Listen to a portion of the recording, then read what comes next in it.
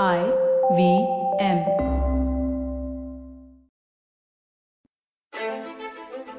24 years old and still single. Why? Nothing ever works out for me, yaar. I'm just overthinking everything all the time. Listen, I really want to follow my passion, but I'm stuck in this 9 to 5 job. Why does life have to be so hard? Why does everything have to be so difficult?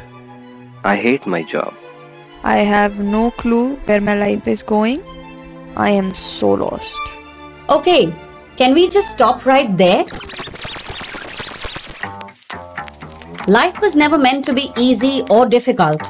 It was only ever meant to be interesting. Hi, I'm Chetna, and you may know me from the Positively Unlimited podcast. Well, we are revamping and we are rebranding.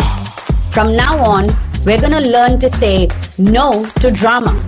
Every Monday and Wednesday, I'm going to be dropping some truth bombs, and you are going to learn how to call yourself out on that unnecessarily created drama.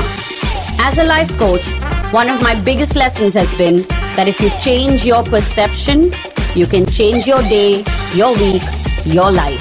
Stay tuned, because I'm coming to change your life.